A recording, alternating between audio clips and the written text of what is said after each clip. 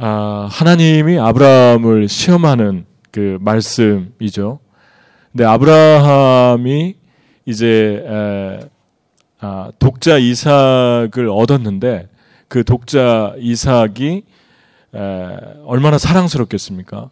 근데 하나님께서 그 이삭을 하나님께 번제로 바쳐라, 그런 명령을 하셨죠. 그래서 모리아 산으로 가게 되는데 3일 길을 걸어가게 되죠. 가장 사랑하는 것을 포기하라는 시험이었죠. 여기서 분명히 하나님께서 아브라함을 시험했다 그러죠. 그러니까 시험이라고 하는 그 말 자체가 그냥 그대로 하나님의 성품을 드러내고 있죠. 하나님은 우리를 유혹하는 게 아니라 테스트하시는 하나님이시다. 근데 그 테스트하는 것이 가장 사랑하는 것을 포기할 수 있는가, 그것으로 나타나고 있습니다. 그러니까 우리가 어떤 것을 하나님 때문에 포기해야 되는 상황이 하나님이 우리에게 주시는 시험일 수 있다. 그 말씀을 지금 하고 있는 거죠. 그러니까 여러분이 만약에 어떤 것이 있는데 하나님 때문에 내가 이것을 포기해야 되겠다라고 한다면 그것이 하나님께 큰 기쁨이 될 수 있다는 것입니다. 여러분이 지금까지 살아오면서 내가 하나님 때문에 어떤 것들을 포기했다라고 하는 것들이 무엇인가를 한번 생각해 볼 수 있죠. 또 아마 있을 거예요. 많이 있으실 거예요. 근데 하나님께서 우리를 이렇게 우리의 마음을 시험하실 때 우리의 마음이 정말 하나님 사랑하나, 사랑이라고 하는 것은 하나를 선택하고 하나를 포기할 수밖에 없죠. 반드시 하나를 포기하고 하나를 선택하는 것이 사랑의 속성 중에 하나입니다.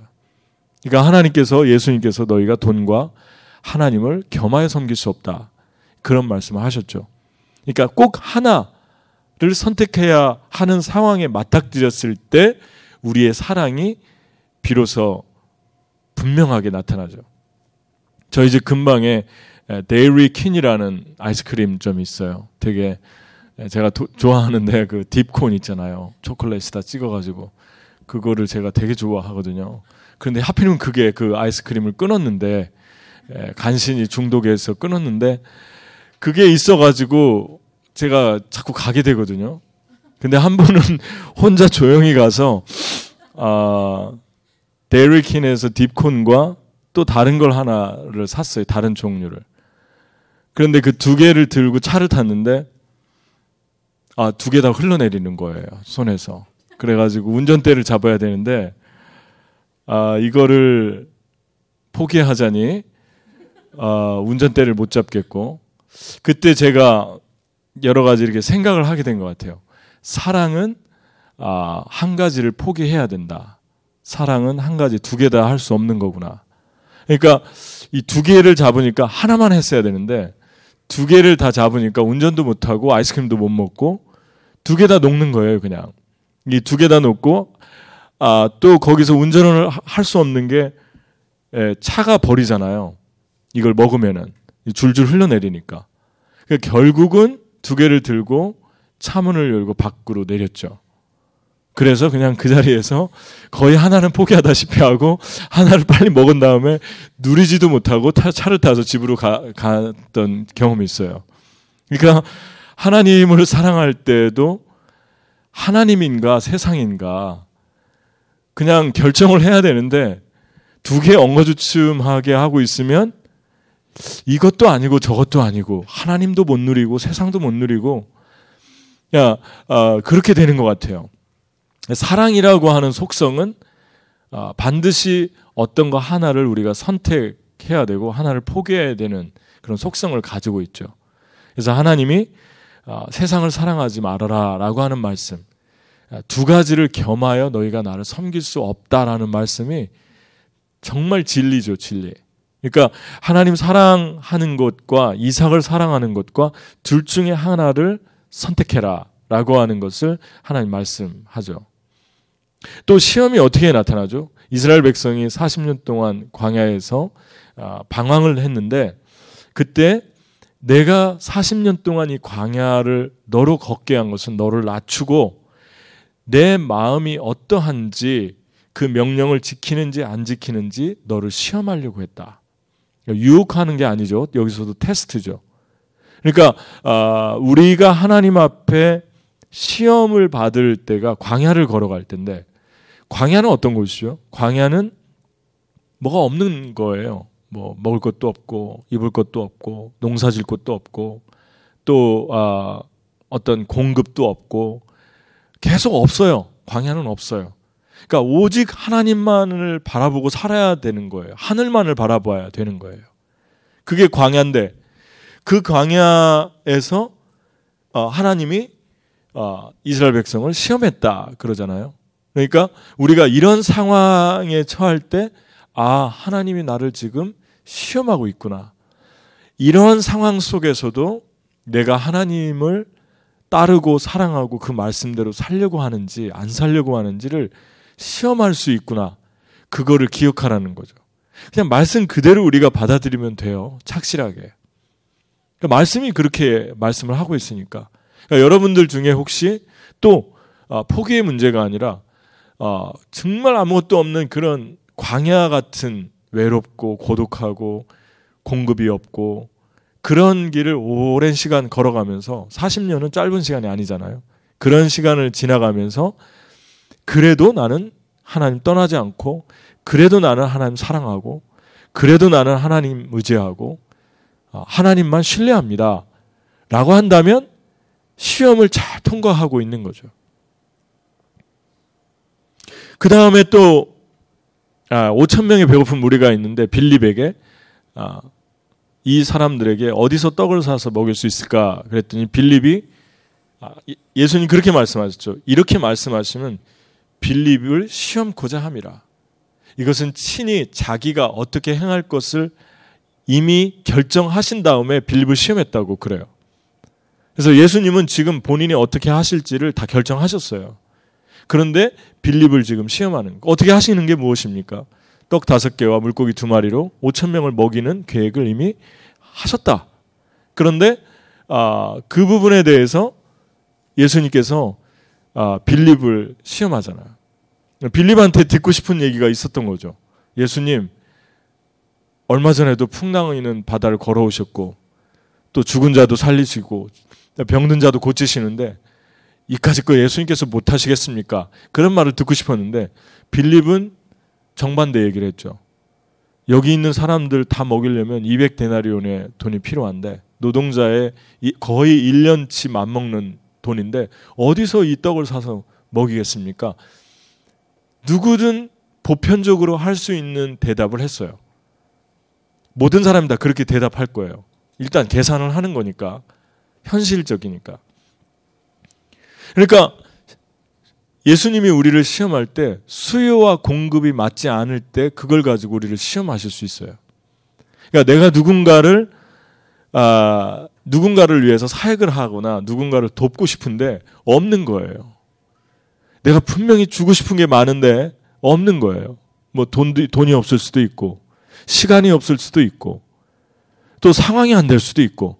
근데 주님은 안 되는 거 다 알면서도 네가 했으면 좋겠다. 그럴 때가 있죠. 네가 이거 만들어냈으면 좋겠다. 그게 시험일 수 있다는 거예요. 근데 우리는 당연한 것만 생각하죠. 그러니까 시험이 와도 시험인지도 모르고 내가 이걸 만들어내야 되는구나. 내가 시간이 없지만 시간을 만들어내고 돈이 없지만 돈을 좀 만들어내고 또 내가 가진 재능이 없지만 재능보다 줄 것이 공급할 것이 너무 큰데 내가 만들어내야 되는구나. 내가 도전해야 되는구나. 이것이 시험으로 올 수 있다는 것입니다. 그 다음에 또 하나 시험 상황을 보면 이스라엘의 전쟁을 알지 못하는 세대를 사사기를 보면 시험하려고 하는데 남겨진 민족들이 있었죠. 가나안 땅에 들어갔어요. 약속이 성취됐는데 그 약속이 성취된 다음에 분명히 하나님 말씀하셨죠. 남은 백성을 너희가 다 점령해라. 이건 너희의 숙제다. 그런데 안 하고 있는 거죠. 그러니까 하나님께서 이스라엘 백성 중에 2세들이 전쟁을 알지 못하는 그 사람들을 시험하려고 남겨진 사람들을 통해서 전쟁을 일으키십니다. 그러니까 시험이 어떻게 옵니까? 시험이 남겨두신 이방 민족들로 이스라엘을 시험하사 여호와께서 모세를 통하여 그들의 조상들에게 이르신 명령들을 순종하는지 알고자 하셨더라. 남겨진 문제를 통해서 올 수 있어요. 그러니까 하나님의 응답이 가나안까지 응답이 됐는데 숙제가 있잖아요. 우리도 그렇지 않습니까? 어떤 문제를 기도했을 때 하나님께서 그 문제를 허락하셔서 다 해결해 주셨는데 하나님이 다 해결해 주셨는데 완벽하지가 않고 뭐가 남아 있어요. 꼭 20%, 30%, 40%는 남겨 있어요. 그것까지 참 해결해 주셨으면 좋겠는데 남아 있어요. 그 부분에 대해서 주님이 우리에게 믿음으로 네가 적극적으로 싸우고 나에게 나와보며 반응해라. 나를 의지하고 나를 신뢰해서 그걸 성취해라. 그 은혜 속에서도 하나님의 은혜 속에서도 남겨진 문제가 있는데 그 문제들을 남겨놓은 게 시험일 수 있다는 거예요. 하나님께 내가 믿음으로 하는지 안 하는지. 뭐 그렇게 할 수도 있잖아요. 하나님 이런 걸 남겨놓으셨나? 이거 하나님께 온 게 아니다. 하나님 이렇게 주시지 않을 거야. 아니 그렇지 않아요. 하나님이 주시는 것 중에 거의가 완벽하지 않아요. 거의가 문제가 남아 있습니다. 가나안 땅에 들어가서 숙제가 남아 있고 우상을 몰아내야 될 숙제가 남아 있고 또 광야로 데리고 들어갔는데 물이 없고 또 먹을 것이 없고 또 갈릴리 바다에 제자들을 빨리 건너가라고 보냈는데 풍랑이 일어나고 이제 좀 쉴 수 있겠구나. 하루 종일 5,000명을 먹이고 났는데 이제 그 5,000명 먹이려고 해보십시오. 얼마나 힘들었겠어요. 그 상 날르다 보면. 그러니까 저녁에 집에 가서 뭐 어디 가서 좀 빨리 숙소에 가서 씻고 자야겠구나 하는데 풍랑이 오잖아요. 그 풍랑이 예수님이 일으켰거든요. 그러니까 완벽하지 않아요. 그 부분이 우리에게 시험일 수 있다. 여러분은 지금 어떤 시험을 지나고 있습니까? 뭐 이런 문제가 전혀 없는 분들도 있을 거예요. 아브라함에게 또 하나 있는 거는 그런 거죠. 아브라함이 지금 완벽해요. 지금 22장 전까지 22장에까지 왔는데 아브라함의 이야기의 절정은 12장, 시작은 12장이고 아브라함의 인생의 절정, 피크는 세상적인 기준으로 봤을 때 22장이에요. 왜냐하면 그 전장에서 아비멜렉에게 추앙을 받았죠. 강대국이었던 블레셋 왕이 존경한다고 그랬어요. 그러니까 아브라함 성공한 사람이에요. 세상적인 기준으로 볼 때. 아브라함은 명성을 가졌어요. 부를 가졌어요. 종들도 많고 재산도 많았어요. 딱 한 가지 부족한 게 있는데 믿음으로 주님이 믿음도 없는데 믿음 주셔서 누구를 선물로 받았죠? 이삭을 선물로 받았어요. 그러니까 아브라함의 인생은 창세기 22장에 완벽해요. 더 이상 바랄 게 없어요. 더 이상 요구할 것도 없어요. 완벽한데 그 절정의 순간에 하나님이 요구하신 거예요. 이삭을 바쳐라. 그렇게 하신 거예요. 그러니까 이런 것도 시험이 될 수 있는 거죠. 우리의 삶에서 더 이상 바랄 게 없이 다 좋은데 그때 하나님께서 나에게 어떤 걸 포기해라. 어떤 걸 주어라. 나에게 드려라. 그렇게 할 수도 있다. 그 시험을 그럼 왜 주시는 것입니까? 시험의 목적을 가만히 생각을 해보면 첫 번째, 하나님의 깊은 사랑을 알게 해주시는 거예요. 여러분, 우리는 이 22장을 볼 때 항상 그렇게 생각하지 않습니까? 야, 아브라함 대단하다. 아브라함이 정말 하나님 사랑했구나. 그렇죠. 사랑하죠. 우리는 흉내도 못 내는 사랑이죠. 어떻게 자기 아들을 하나님께 드릴 수 있을까? 포기할 수 있을까? 그런데 그 반대로 생각할 수도 있어요. 하나님이 아브라함 너무 사랑하시고 아브라함이 이삭을 사랑하는 것보다 아브라함이 자기를 사랑하는 것보다 하나님이 아브라함 더 사랑하시는데 아브라함이 느끼는 고통, 이삭이 느끼는 고통, 그거 알면서도 하나님이 시험하시잖아요. 그러니까 사랑을 확인하려고 하는 것은 아브라함이 아니고 누구죠? 하나님이시잖아요. 그러니까 하나님이 더 사랑하는 거예요. 여러분이 누구를 교제할 때 뭐 친구든지 뭐 이성 친구든지 사람이든지 사랑하는 사람이 더 사랑하는 사람이 먼저 확인하려고 그래요. 더 사랑하는 사람이 먼저 확인하는 거예요. 그래서 부모가 자녀에게 항상 확인하려고 하는 거예요. 아빠 사랑해? 내가 너를 사랑한다. 나 사랑하니? 항상 물어보잖아요. 저는 그렇게 안 물어봐요. 애들한테, 여기 우리 교회 애들한테. 목사님 사랑해 해봐. 그래요, 그냥. 저는 그냥 제 스타일로. 주입식이에요, 저는. 목사님 사랑한다고 해봐. 뭐 사랑하는 이것도 필요 없어요. 그냥 바로 들어가요. 그럼 사랑해요. 세뇌를 시켜야 돼요. 세뇌를. 내가 누구야? 목사님이요. 사랑한다. 이게 두 개를 세뇌시키고 있거든요. 제가. 하나님께서 여러분과 저에게 사랑을 어떻게 표현하시냐면 사랑을 확인하려고 그러세요. 사랑하는 사람들에게 확인하려고 하는데 확인하려고 하는 도구가 테스트예요. 그러니까 시험을 받을 때 이 시험 잘 통과하지 못하겠다, 통과하겠다. 이거 하나님 별로 안 보시는 것 같아요. 왜냐하면 빌립은 점수로 치면 50점도 못 맞았거든요. 내가 볼 때는 10점밖에 못 맞은 것 같아요. 빌립은. 근데 아브라함은 100점이잖아요. 하나님은 시험을 보고 점수를 보지 않는 것 같아요. 그래도 다 해주시잖아요. 그래도 안 버렸잖아요. 다시 말하면 시험 자체가 사랑이라는 것을 알아라. 너에게 하나님이 준 시련 자체가 광야가 어떤 걸 포기하게 하는 것이 또 남겨진 문제들이 또 필요는 있는데 내가 줄 것이 없는 그런 상황이 될 때 너가 믿음으로 싸워야 하는 그런 순간들이 내가 너를 향한 사랑이다. 그 메시지를 주고 있는 거예요. 아브라함이 시험 통과하는가? 여러분, 아브라함 시험 통과하지 못한 적 되게 많잖아요. 자기 아내를 그렇게 했죠. 흉년이 들어서 또 가나안을 떠나죠. 또 비겁한 모습들을 순간순간 몇 번씩 보이죠. 그런데 믿음이 없어서 이스마엘을 낳죠. 그런데 그거 전부 다 테스트 아닙니까? 그럼에도 불구하고 하나님이 계속해서 나를 더 사랑하는가? 어떻게 보면은 이미 믿음이 좀 부족하고 어떻게 보면 실패했고 그런 사람인데도 하나님 버리지 않고 계속해서 아브라함에게 자기를 더 사랑하라고 하나님을 더 사랑하라고 테스트하시는 그러한 모습을 봅니다. 그러니까 여러분과 저에게 하나님이 시험을 주는 것은 그거 자체가 몇 점 점수를 맞든지 간에 축복이라는 거예요. 할렐루야. 믿습니까? 사랑하니까 이런 테스트를 하는 거예요.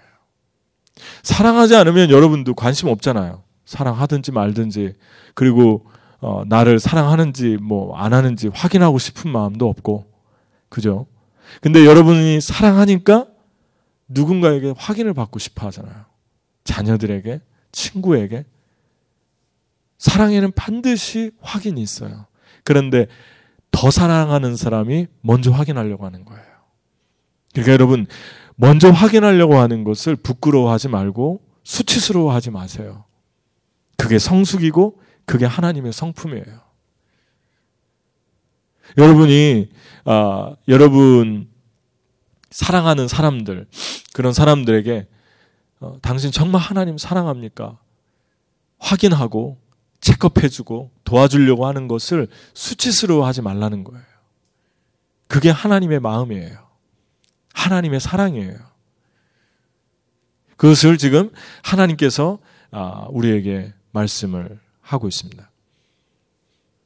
그리고 더 중요한 거는 아브라함이 이 두 번째죠. 목적, 시험의 목적. 아브라함이 얼마나 이기적인 사람입니까? 그러니까 자기 자신을 위해서는 자기 아내도 버리는 사람이에요. 속이고 내 누이라고 해라. 2번씩이나 속이고 20년 전에 오늘 20년 동안 정말로 무섭도록 변하지 않는 한 가지, 아브라함의 한 가지는 정말로 자기를 사랑했고 이기적이었던 부분이 있었어요.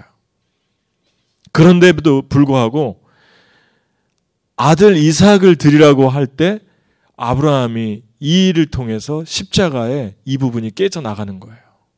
아들은 안 되거든요. 이삭은 안 되는 거예요. 아브라함한테. 그러니까 아브라함이 이삭을 드리는 것은 상상할 수도 없는 일인데 이 일을 해야만 하니까 이 일을 하다가 자기의 죄악스러운, 자기에는 두 가지가 있어요. 좋은 긍정적인 측면의 자존감을 가진 하나님의 사랑에서 발견하는 걸 자존감을 가진 자기애가 있고 부패한 자기애가 있어요.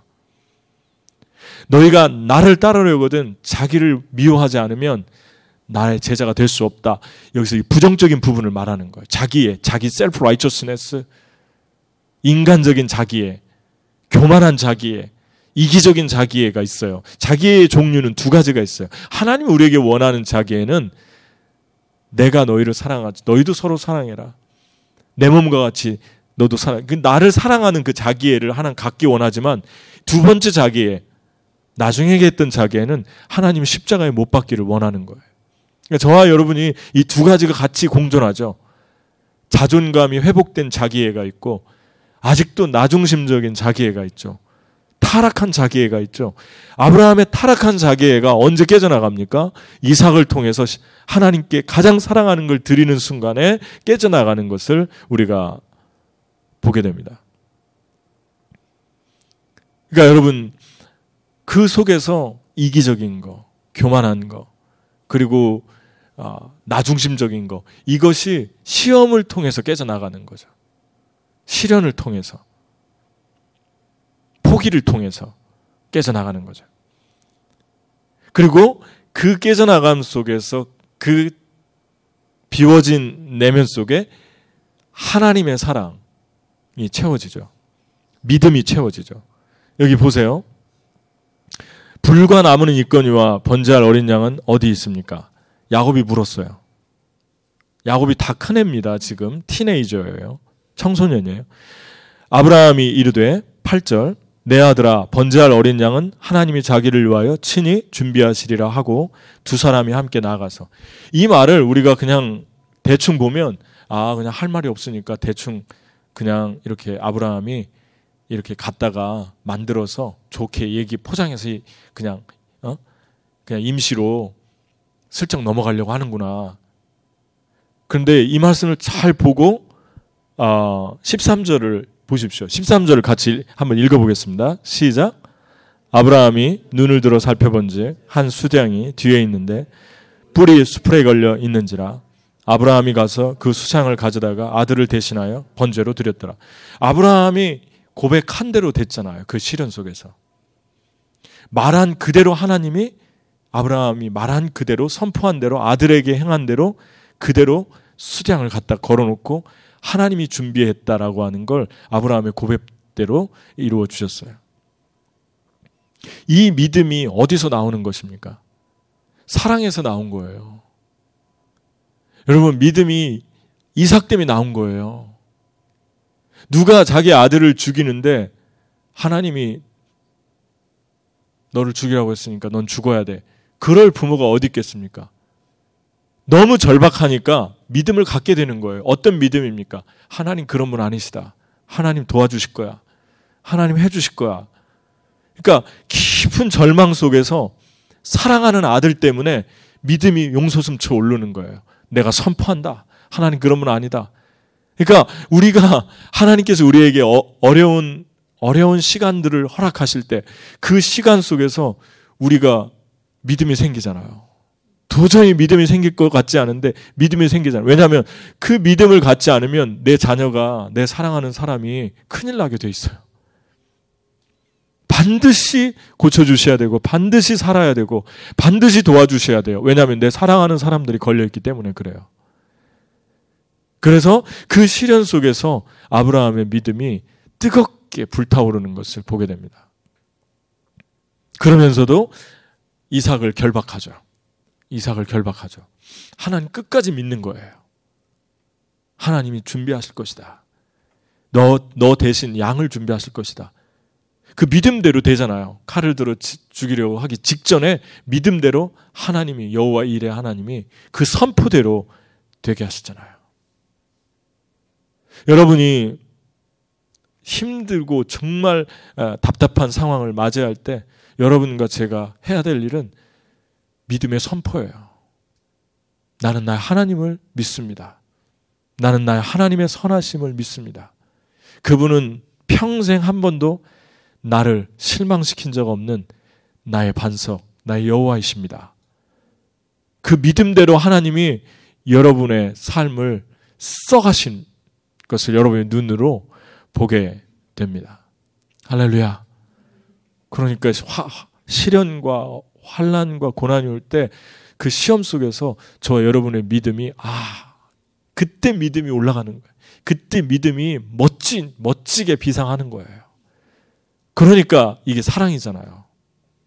하나님 사랑하는 사람들에게 특별히 주는 최고의 선물입니다. 시련은.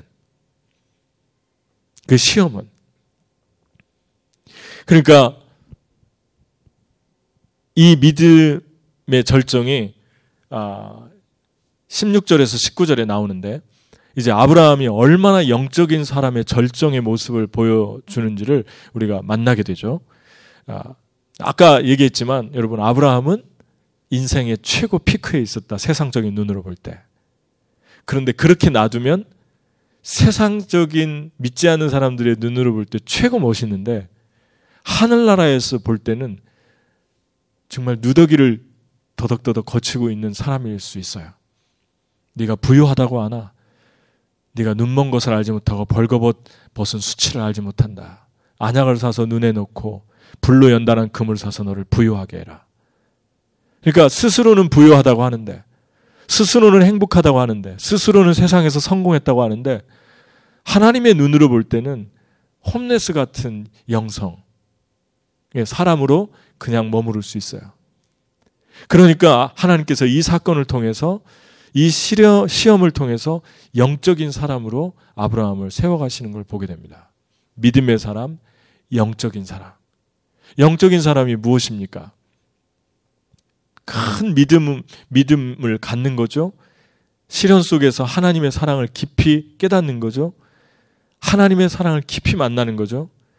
영적인 사람으로 살게 하는 거예요. 아브라함이 돈, 명성, 가진 수단으로 무엇이든지 할 수 있는 그런 인생의 피크를 만났는데 하나님이 너는 너의 명성 가지고 너의 돈 가지고 너의 수단으로 절대 살 수 없다. 너는 너의 수단이나 명성이나 돈이 아니라 믿음으로 살아야 된다. 한순간순간 나만 의지해야 된다. 그 영적인 사람으로 만들기 위해서 하나님이 이 시련을 허락하십니다. 가만 놔두지 않아요. 하나님의 사람들은. 반드시 영적인 사람으로 살게 합니다. 마지막은 정말 은혜스러운 말씀인 것 같아요. 16절에서 19절을 보면 16절 한번 읽어보죠. 자, 시작.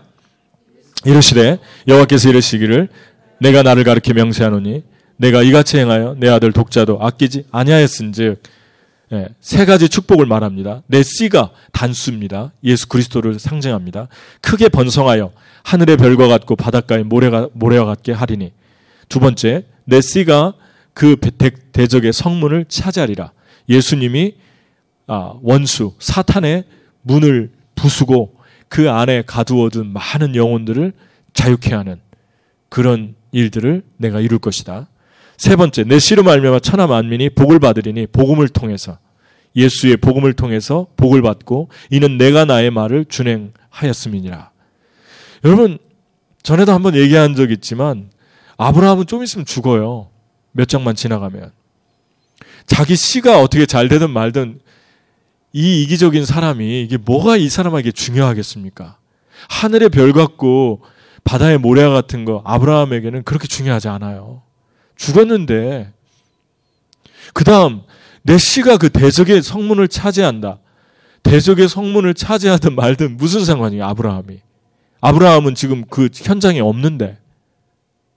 그리고 이게 무슨 복입니까? 내 씨로 말미암아 천하 만민이 복을 받을 것이다.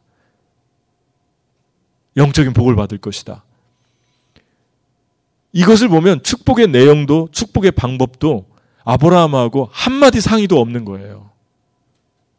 하나님 말씀하잖아요. 이게 축복이다.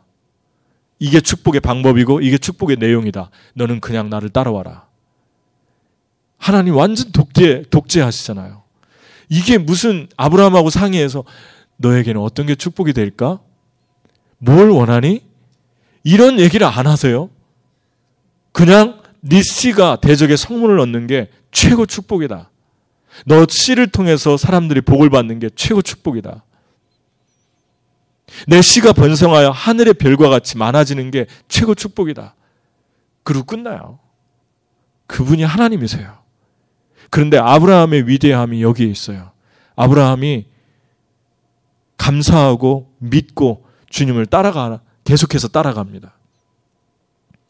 하나님께서 여러분들에게 아무것도 묻지 않고 이게 영적인 축복이다. 이게 정말 가치 있는 거다라고 할 때 여러분 그거에 대해서 감사하십니까? 하나님 감사합니다. 나에게 이런 복을 주셔서 감사합니다. 이런 은혜를 주셔서 감사합니다. 하나님이 정말 축복해 주고 싶었던 게 아브라함을 통해 하고 싶었던 게 이거였습니다. 여러분과 저는 내가 원하는 축복이 있어요. 우리가 원하는 축복의 방법도 있고 내용도 있어요.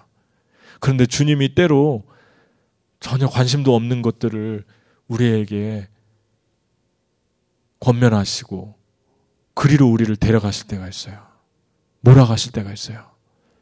왜냐하면 주님이 말씀하십니다. 이게 복이다. 이게 내가 너에게 주는 최고의 선물이다. 하나님, 이거는 내가 원했던 게 아닌데요. 돈도 아니고 내가 원했던 그런 사람도 아니고 그런 상황도 아닌데요. 주님이 내가 너에게 준 축복을 옆에 있는데 한번 머리를 돌려서 한번 자세히 보기를 원한다. 주님이 그렇게 말씀하실 수 있어요. 여러분, 이게 축복이라고 생각하세요? 여러분이 예수 그리스도의 이름으로 사단에 매여 있는 한 영혼을 풀어주고 그들의 영혼이 그 예수 그리스도로 말미암아 자유케 되고 이걸 축복이라고 생각하세요? 여러분 때문에 묶여있는 한 영혼이 주님 사랑하게 되고 풀려지면서 예배를 사모하고 예배 속에서 은혜를 받고 어쩔 줄 몰라 기뻐하는 그 풀어짐의 모습을 보면서 저 영혼이 하나님 나를 통해 저 영혼을 저렇게 하셨구나. 그걸 보면서 하나님 감사합니다. 눈물 흘리고 금식하고 가진 것들을 하나님께 드리고 그런 모습이 여러분들에게 있습니까? 여러분이 복음을 전해서 그 복음을 전한 한 영혼, 그 영혼이 또 다른 영혼들을 인도하고 그들의 영혼들이 자유케 되고 많은 사람들이 하나님 나라로 옮겨지고 그런 걸 보면서 여러분이 축복이다라고 생각하십니까? 여러분들을 통해서, 여러분의 자녀들을 통해서, 영적인 자녀들을 통해서 많은 사람들이 복을 받는 걸 축복이라고 생각하십니까? 그렇다면은 여러분 지금 영적인 사람이 돼가고 있는 거예요. 축복의 내용도 축복의 방법도 받아들이고 있으니까. 영적이지 못할 때는 되게 갈등하죠. 하나님, 나 이런 게 원한 거 이런 거 아닙니다. 그리고 발을 빼죠. 여기까지만 할게요, 하나님. 여기까지만. 나는 부담스럽습니다. 하고 좀 더 가면 세상으로 갈 수도 있어요. 좀 더 가면 교회 나오지 않아요. 좀 더 가면 세상에 잊어버린 자가 될 수 있어요. 하나님까지 떠나는 그런 사람이 될 수 있어요. 그런데 영적인 삶은 어떤 삶입니까? 하나님, 내가 원했던 축복, 내가 원했던 삶, 내가 원했던 축복의 방법 다 주님께 내려놓겠습니다. 그리고 주님이 원하는 축복, 그 축복을 향해 내가 가겠습니다. 그러니까 축복을 받는 것, 그게 중요한 게 아니라 축복의 내용과 방법을 주님 앞에 내 것을 내려놓고 그 방법을 받아들이는 거, 그게 더 중요한 걸 수 있어요. 많은 분들이 여기에서 갈등을 많이 하는 것 같아요. 크리스찬들이. 저와 여러분이 정말 영적인 사람이 돼가고 있는가? 그 시련 속에서, 시험 속에서 나는 믿음의 사람이 돼가고 있는가? 우리 깊게 우리 묵상하고 더 영적인 사람이 돼갔으면 좋겠습니다. 할렐루야. 간호사분들 이렇게 많이 나오는 것 같아요. 우리 간호사의 부흥이 일어나고 있는데 그런 비전을 가져봤으면 좋겠어요. 뉴욕의 간호사, 모든 간호사가 주를 예배할 때까지. 할렐루야. 박수 한번 하죠. 우리 자매 아멘 했잖아요. 아멘. 이게 제정신 가지고 한 게 아니에요. 이건 하나님이 감동을 주셔야만 할 수 있는 고백이에요. 이 현장에서 하나님이 성령으로 감동을 주셨기 때문에 할 수 있는 거예요. 패션, 우리 교회 패션 하는 분들이 되게 많은데 그 패션 하는 많은 분들이 주님께 돌아오는 그날까지 내 생명을 바치겠습니다. 그들이 주를 예배할 때까지. 얼마나 멋있는 비전이고 아름다운 꿈입니까? 여러분이 은혜 받지 못했을 때는 이런 꿈은 꿈축에도 못 들었죠. 무슨 그런 꿈을 꾸고 삽니까? 출세해야죠. 돈 벌어서 노년을 즐겨야죠. 미국 사람들의 로망이 무엇입니까, 여러분? 40살 전에 은퇴하는 거예요. 50 전에 은퇴하는 거예요. 남들 놀 때 무지무지하게 일해서. 그래서 그 꿈이 뭡니까? 그 다음에 별장 짓고 일하지 않으면서 전 세계를 누비면서 노는 거예요. 그게 이 시대에 이 선진국 사람들이 갖는 최고의 로망이고 꿈입니다. 50 전에 은퇴하는 거. 근데 그렇게 다른 꿈도 있죠. 50 전에 은퇴해서 주를 위해 살고 그 안에 다 재정 다 마감해놓고 주를 위해 살고. 어떤 분들 그런 분들이 있어요. 비영리단체 들어가서 살고 스태프하면서 자기 돈 헌신하면서 살고 그런 분도 있어요. 그런 분도 본 것 같아요. 선교단체에서. 그런 삶은 어떻습니까? 누가 형제가 하나가 물어보더라고요. 작년에. 그래서 글쎄 좀 생각이 필요하다. 그런데 나쁘지 않은 것 같다 그랬어요. 열심히 일했으니까. 그런데 그거 가지고 주를 위해 산다니까 좋다. 그런 생각을 했어요. 근데 그 정도는 아니어도 우리의 삶의 순간순간 모든 영혼들을 주님께로 인도하는 그런 삶을 꿈꾸고 그런 꿈을 누가 줍니까? 이 세상에서 그런 꿈을 누가 받겠어요? 부담스러워서. 근데 우리 그런 꿈을 하나님 자꾸 주시잖아요. 그죠? 모든 호텔에서 일하시나요, 지금도? 호텔의 영혼들이, 호텔에서 일하는 영혼들이 주를 예배할 때까지 맨하탄에서 이 몸을 드립니다. 이 생명을 드립니다. 그런 꿈을 가졌으면 좋겠어요. 정말 간호사의 부흥, 패션계의 부흥, 그리고 금융계, 그런 모든 분야의 부흥이 하나님께 돌아왔으면 좋겠어요. 연예인들도 마찬가지고 영화하는 분들, 지금도 잘 모르겠어요. 어떤 일을 하는지. 근데 하여튼 영화 그쪽에서 일하는 우리 세형자매를 통해서 모든 연예인들이 주님 앞에 무릎을 꿇을 때까지 그 하나님의 마음을 가지고 그렇게 하나님께 나아갔으면 좋겠어요. 할렐루야. 뉴저지의 모든 영혼들이 주님을 예배할 때까지. 성재와 재환이를 하나님이 뉴저지로 부르셨잖아요. 뉴저지에 되게 기대가 돼요. 뉴저지의 젊은이들은 싹 죽은 거야 이제. 그죠? 우리에게. 우리의 밥이죠.